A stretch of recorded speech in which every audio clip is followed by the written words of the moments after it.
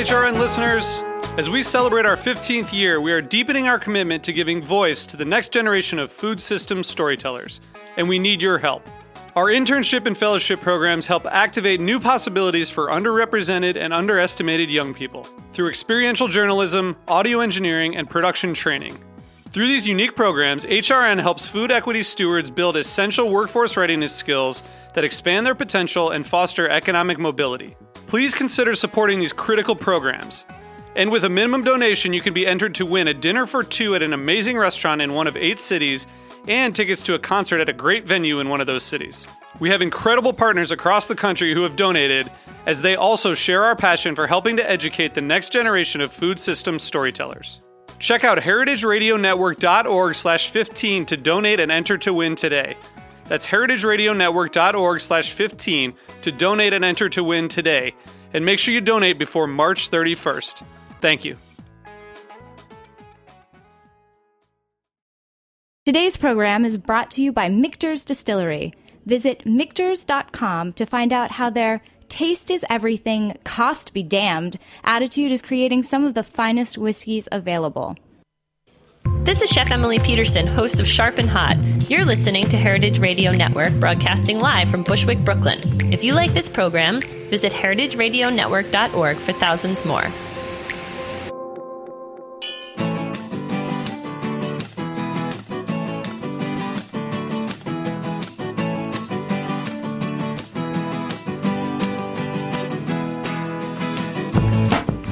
Good morning. You're listening to In the Drink on heritageradionetwork.org. I'm here today. I'm your host, Joe Campanelli of Dell'Anima, L'Apicio, L'Artusi, and Anfora.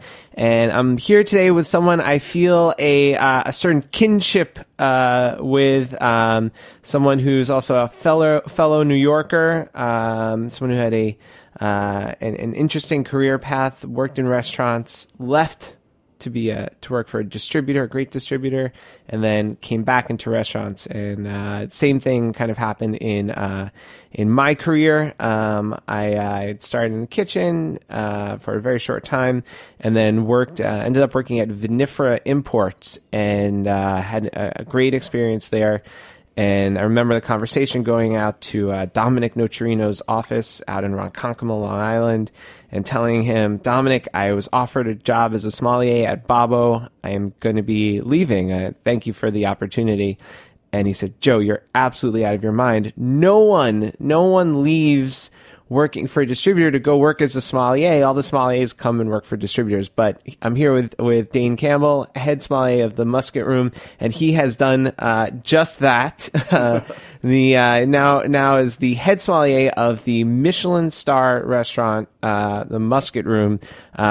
Super unique wine list, the only one that I know of anywhere outside of New Zealand that has a New Zealand focus to it. And Dane was our wine representative at Indie Wines as well. That's right.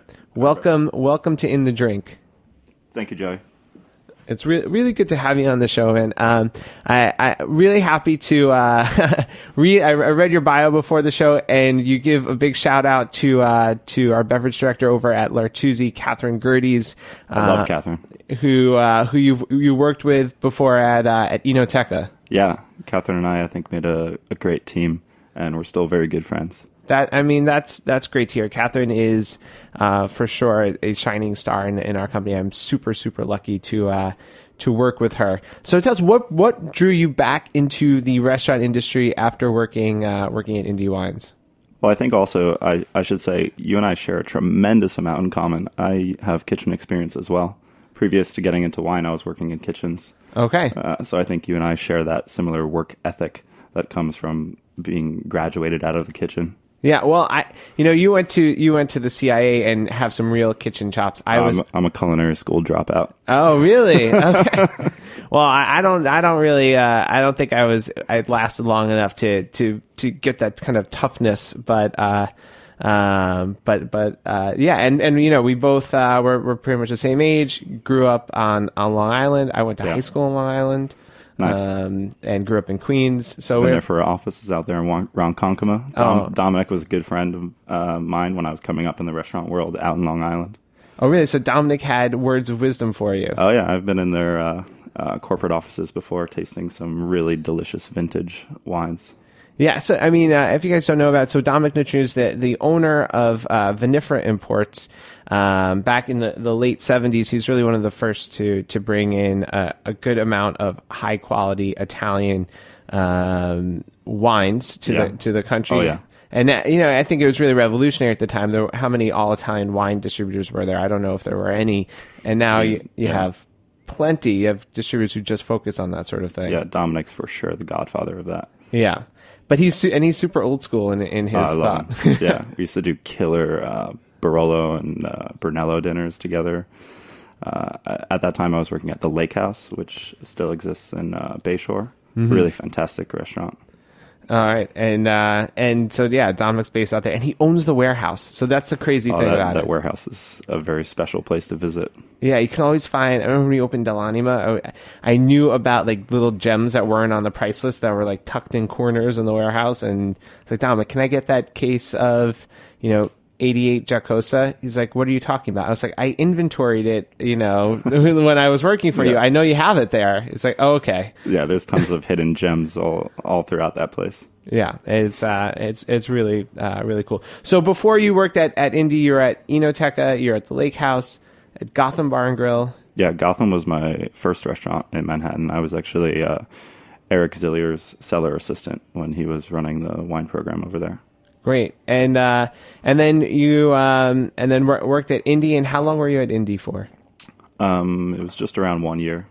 I launched the company with Christian. Christian Troy is another Long Island native. So when he was starting Indy Wineries with his partner Summer, he asked me to get involved, and I was working at Enoteca at the time, and I was doing 12-hour days just. Helping him get things started, and then that transitioned into a full-time role of me being a sales rep for him. Great. And what brought you back into the restaurant industry? It was actually the opportunity to open Nomad. I was part of the Nomad opening team. Wow, I did not know that at all. There's a lot of things about me that are little hidden secrets, I guess. Okay, and how was that experience? It was awesome. And I actually truly value that experience because I then had the opportunity of opening the Musket Room. So a lot of what I learned in the opening process of Nomad, I was able to translate into being part of the opening for Musket Room, which was absolutely incredibly helpful. Okay, so when we first met, you really had a love and interest in Italian wines. I think we really shared that. When you got the job at the Musket Room, this is already a New Zealand focused list. Had you been interested and curious about New Zealand wines before? Was there anything that had drawn you to this kind of New Zealand list, or was it that working at the Musket Room is what spurred on that passion for you? I think it definitely was just working at the Musket Room and being part of that. We have a master sommelier who's from New Zealand who wrote our wine list, so having the opportunity to work with and taste with him in the last year and a half has been just an incredible adventure. And Cameron Douglas is the first master sommelier to have gained that certification coming from New Zealand as a Kiwi-born person. So having the opportunity to now call him a friend and a colleague is just incredible. And he's really the catalyst for me in falling in love with New Zealand. Wow! So I imagine that Cameron has a lot of pride in his country's wines. Oh yeah, that's a key word for I think all things Kiwi. Kiwi people and are just incredibly prideful people. Mm-hmm. Very proud of their country and their culture, and it's a beautiful country and culture. And what is that experience like? How do you work with someone who lives on the other side of the world? Email is a wonderful thing.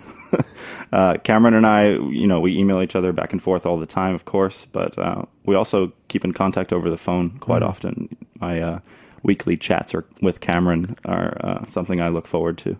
Yeah. So will he go visit a vineyard and say, hey, is this available in New York? Look for it, check it out? Yeah. Is that how it works? Yeah. The time difference makes it so that usually when I'm wrapping up service around like midnight or 1-ish, It's about like 5 o'clock there, so he's usually starting his vineyard tours around that time, and he'll like take a break. Oh, Dane, I'm tasting some wine. Hold on for a moment. And you're like, I'm closing up the restaurant, in Manhattan, and you're in the vineyards of New Zealand tasting wine.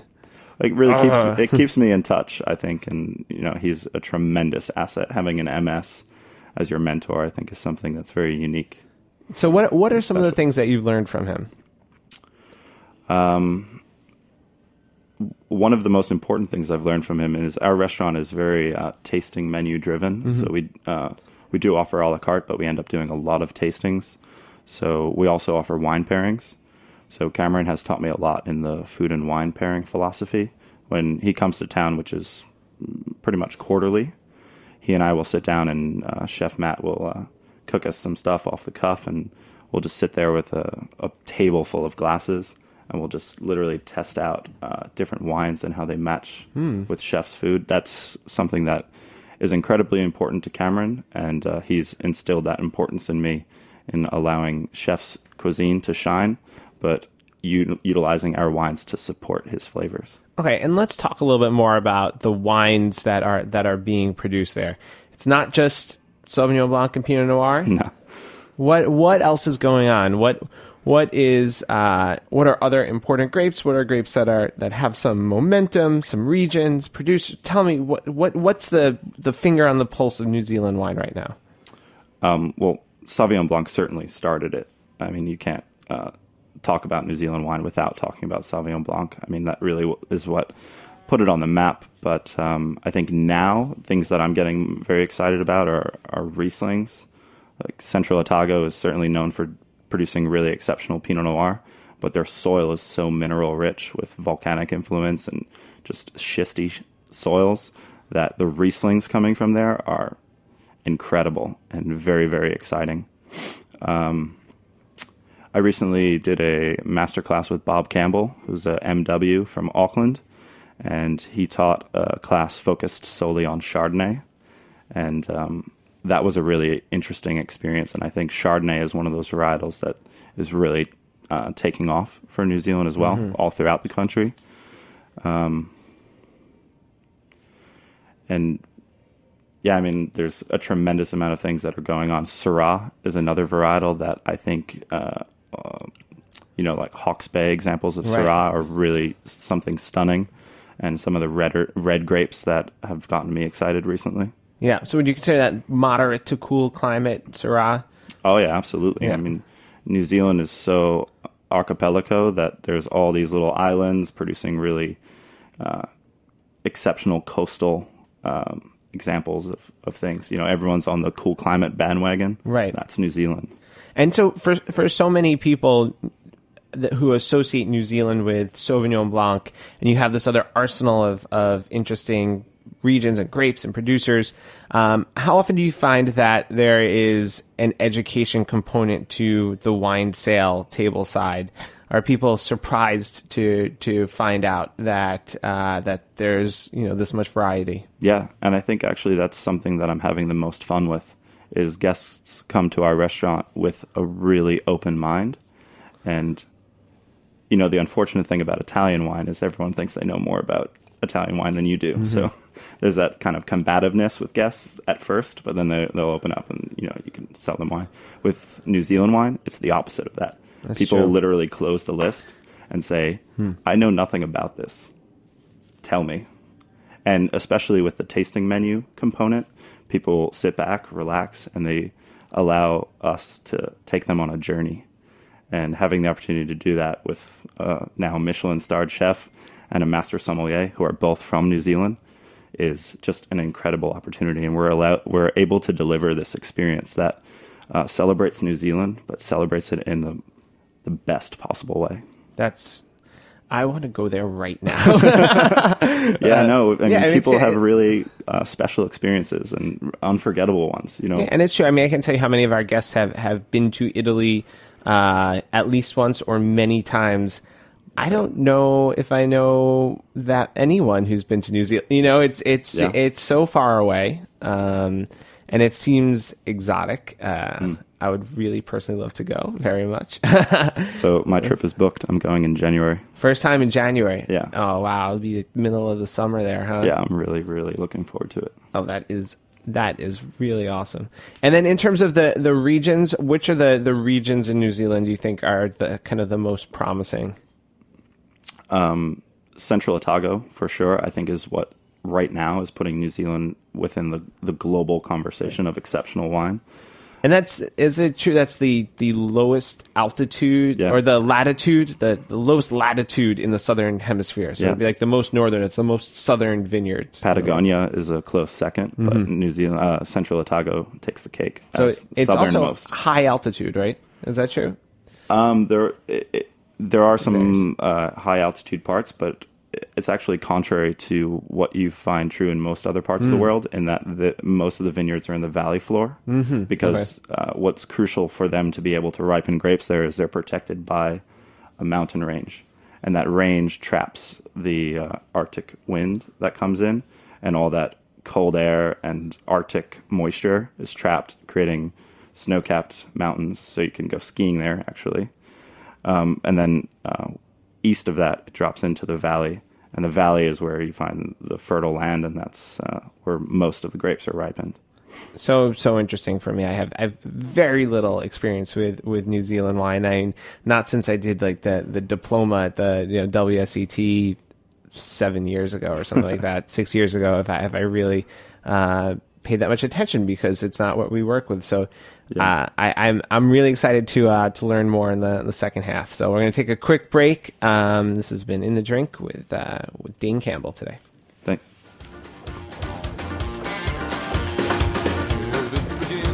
That is sign and those things that took you in. To God-fearing man, a redeemed one at that. The one who comes from deep within. Michter's Distillery is a proud sponsor of In the Drink and HeritageRadioNetwork.org. At Michter's, our passion is making the finest whiskeys possible. When you only make small batch and single barrel whiskeys like Michter's does, your whiskey has to be perfect. No detail is too small, from careful attention to the wood used in the construction of our barrels to lower barrel entry proof before heat-cycled aging in advance of exacting chill filtration. And no whiskey gets bottled until Michter's master distiller says it's just right. Michter's cost be damned, taste is everything attitude is apparent in every sip of its smooth, rich whiskeys. Is it worth it? A lot of spirits lovers seem to think so. Food and Wine magazine called Michter's the best American whiskey. Bon Appetit said it's amazing. And the Wall Street Journal had one special word for Michter's: phenomenal.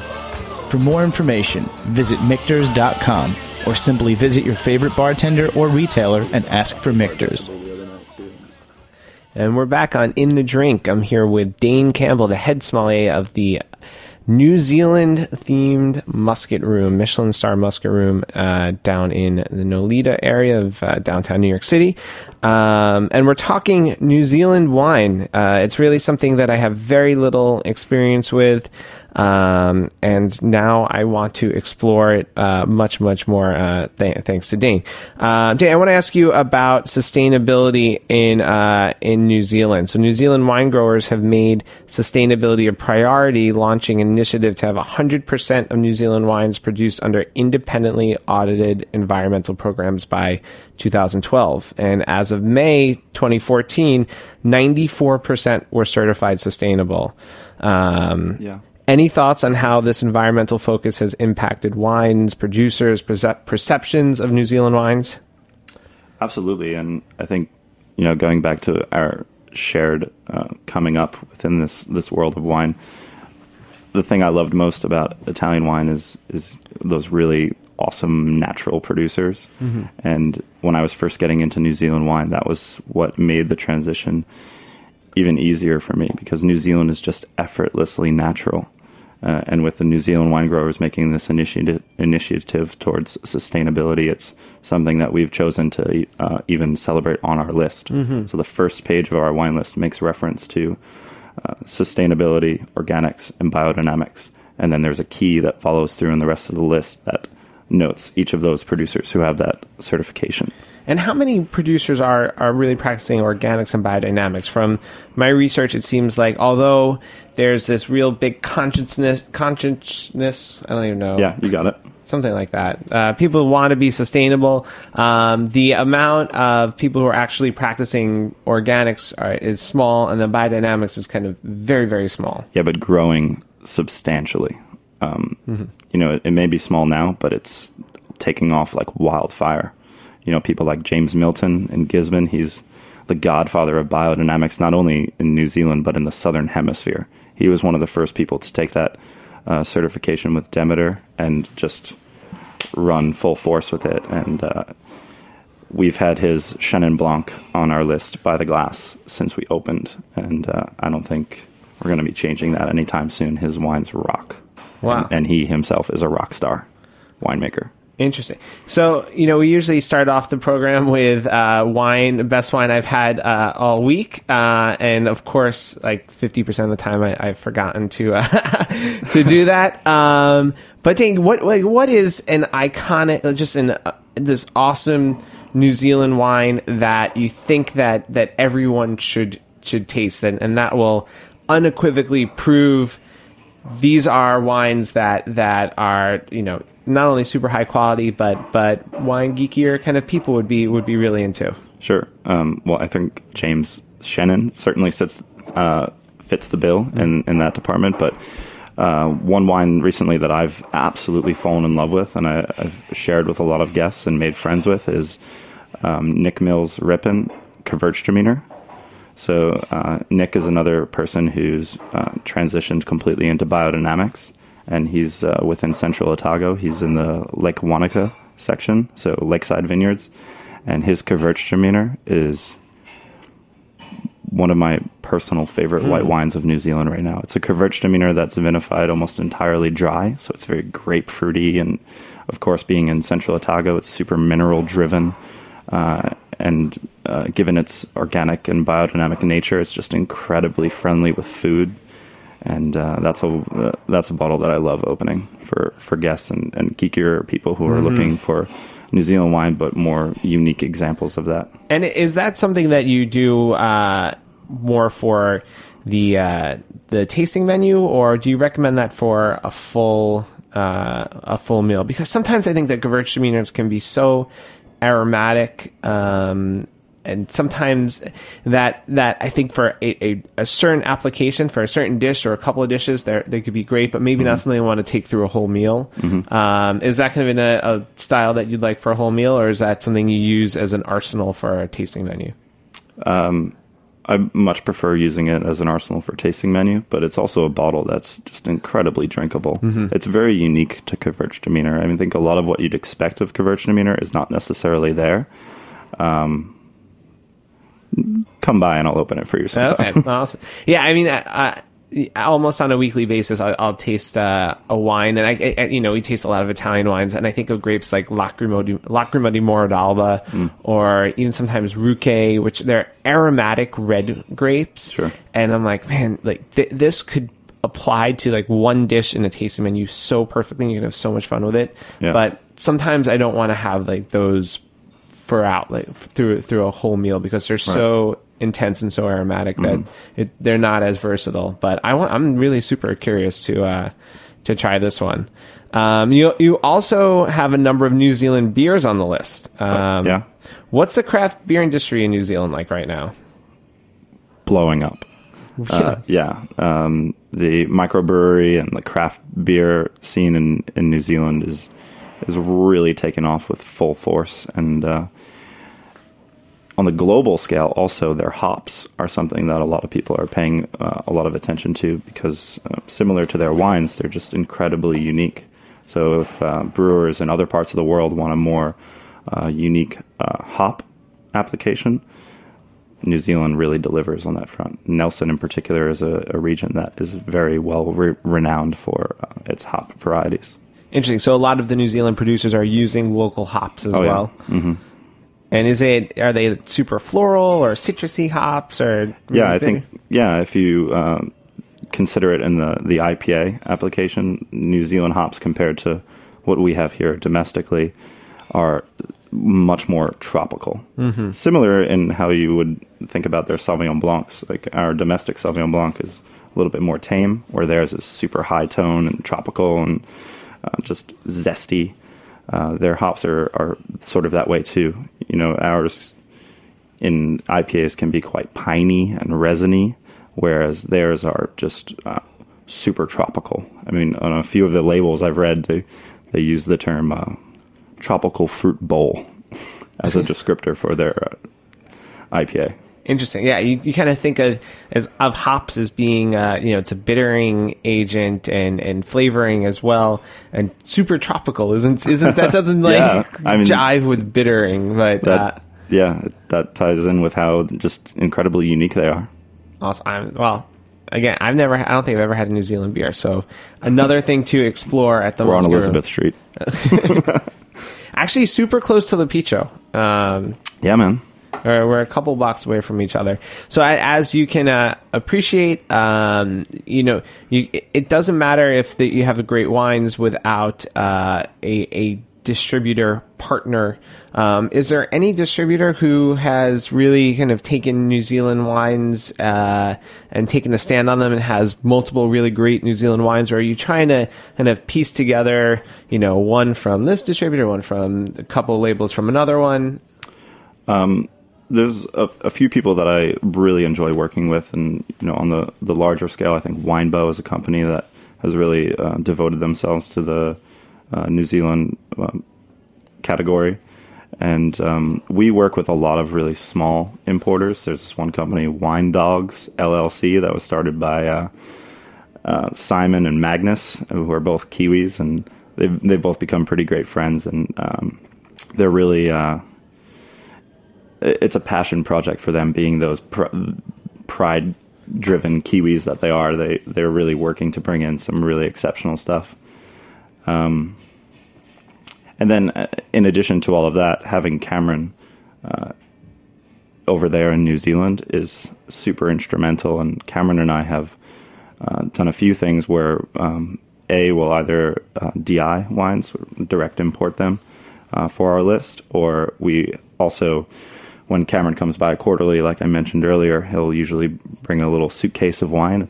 Cameron's suitcase selections have been a personal favorite of mine, and those wines we try to schedule appointments with some importers that we have pretty great relationships with, and we'll taste them on the wines to try to get them to add them to their portfolio. Okay, so you'll never list the suitcase wines? Well... Not officially. And no. Let's just say no. And we're shaking our head yes. We can't see. I noticed on your by the glass list you have a few sherries and sakes. How do you approach pairing those with Matt's cuisine? Yeah, well, one thing in particular is recently our pastry chef Becca, who is doing some incredible work, just started doing a first course dessert with the 10-course degustation menu. That's various textures of carrot. So it's like carrot curd, carrot sorbet, dehydrated carrot cake, carrot chips. It's just carrot, and then with an espresso crumble. And I've got this really gorgeous dry Oloroso sherry that I've been matching to that, and I found that it works really, really nicely. Really interesting. It reminds me, I'm reading Dan Barber's book, The Third Plate, right now. Yeah. And I guess he gets the title from the book, a conference he went to, and a bunch of chefs were asked to draw what they think a future entree will taste like. What an entree in 20 or 50 years might taste like, or might look like. Draw it with a paper and pencil. And he drew 3 plates, and one was the steak and potatoes from 20 years ago, 25 years ago, and then today was a smaller steak, but it's like from a local farm, and some like heirloom potatoes and heirloom carrots, And then the one in the future was the third plate, which is a carrot, a big carrot as the main, with a little bit of like a steak sauce. And it just brings that to mind. It's a great book, by the way, and I think that's super interesting to really explore. Because carrots are so meaty, and that's really all we're going to be able to eat for the next few months from the farmers market. Yeah, in New York. while we're plugging books, my bartender Chris actually last night just came in with the Sherry book that Talia just put out. Talia Baiocchi, yeah. To steal a term from Steve Colbert, friend of the show. Oh, yeah. And I just caught a glimpse of that book, so I haven't cracked it yet, but that's a book, her Sherry book, one that I'm really looking forward to. Yeah, I think it's a must-have for anyone who's interested in sherry, for people in the wine industry, it's a beautiful, absolutely beautiful book. It's really well priced. It's awesome. Not to get too competitive, but do you know who produces the most amount of kiwis in the entire world? I don't. It's not New Zealand. I gathered this much. It's Italy! Boom. Boom! I like that. But New Zealand's number 2. Their citrus is pretty wild. Yeah? All right. Well, Dane, it's been a pleasure having you on the show. Thanks, Joe. For sure, we'll be visiting soon, and all of you should do that as well. There is so much to explore with New Zealand wine, and I've known Dane for years right now. One of the nicest guys around in the industry. So thanks a lot, Joey. Great to have you on the show, and thanks so much for listening. This has been In the Drink on heritageradionetwork.org. Thanks for listening to this program on heritageradionetwork.org. You can find all of our archived programs on our website or as podcasts in the iTunes Store by searching Heritage Radio Network. You can like us on Facebook and follow us on Twitter at @heritage_radio. You can email us with questions anytime at info@heritageradionetwork.org. Heritage Radio Network is a 501c3 nonprofit. To donate and become a member, visit our website today.